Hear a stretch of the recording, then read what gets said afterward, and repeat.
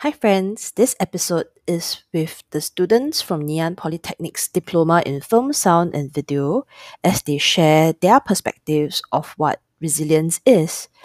This is the Meaning of Values podcast. Chrysalis Private Limited is a facilitation consultancy focused on clarifying values, nurturing leaders, and supporting change through mindfulness and selffulness. We believe that small acts can create big impact. We value the thoughts, ideas, and opinions of others and are mindful that the process does not hurt others. We encourage dialogue and facilitate conversations. We create the space that allow individuals and teams to gain a greater understanding and insight into what is important to them and others, appreciating diversity in the process of this discovery, and embracing each other through the strength and value that we can add to our world. This is the positive change that we hope to create in the world. To support us in what we believe in, we anchor ourselves in values. We reach out to Year 2 students of Ngee Polytechnic's Film and Media Study to help us in producing these value-centric audio bites. We would like to credit the distinctions of these values to the Virtues Project, an American not-for-profit organization. Resilience is the strength of spirit to recover from adversity. When we experience disappointment, loss, or tragedy, we find the hope and courage to carry on. Humor lightens the load when it seems too heavy. We overcome obstacles by tapping into a deep well of faith and endurance. At times of loss, we come together for comfort. We grieve and then move on. We create new memories. We discern the learning that comes from hardship. We don't cower in the face of challenge.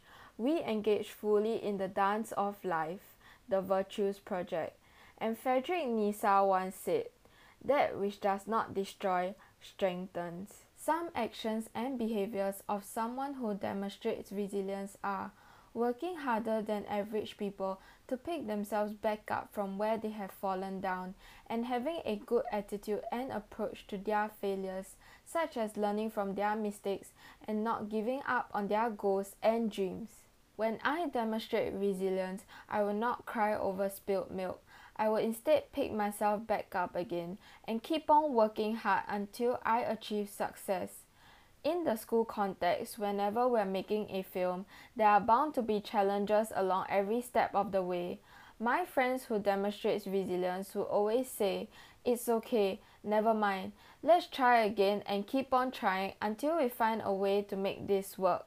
Their tone will always be something positive despite being in a negative or disadvantaged situation for the project. And a quote that my mom has been saying to me since my primary school days up until now is, "What doesn't kill you make you stronger." If you give up now, you have zero chance of succeeding. But if you have resilience and persevere on, you at least have a chance of succeeding. Whether it's big or small, it's still a chance and a hope. After I have demonstrated resilience, I will always feel very proud of myself that I didn't give up, and the end result was actually quite good. I will also gain some confidence in myself and remember the moments of resilience to encourage myself for any future problems or adversities to come. I will always say, if I manage to survive this, anything is possible. When I see others demonstrating resilience, whether it is seeing it in real life, getting the first-hand experience, or reading inspiring news articles online, I will always feel very inspired by all these people who did not give up no matter how bad the situation was. My favorite inspiring story is this girl whose parents were drug addicts and she had no home, no money, and no resources.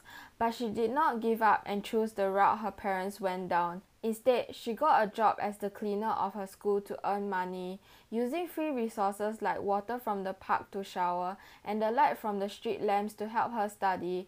And despite all these adversities faced, she never gave up and she eventually achieved her goal and made it into Harvard University. My personal story of resilience is, when I was in secondary 4, I was not doing well in terms of my studies. Many of my teachers had little hope left in me. They were advising me to downgrade my subjects so that I'll at least be able to pass my O levels, and my classmate labelled me as the one who cannot study. However, despite the judgments I faced every day when going to school and sitting at my desk, I didn't admit defeat and prove that what they thought of me was true. Instead, I worked extremely hard for that 1 year and I did not give up on myself. In the end, I managed to score well for my O-levels, earning me a spot here in Ngee Ann Polytechnic and getting the Good Progress Award. Thank you for listening to this audio bite proudly brought to you by Chrysalids Private Limited. We hope that it has provided you with some insight and clarity of the value of resilience. We encourage you to take the next few minutes to take a pause and identify what resilience means to you. How does it look like, sound like, and feel like? And if you can recall any experiences which demonstrated resilience, have a great week ahead as you continue to practice the value of resilience.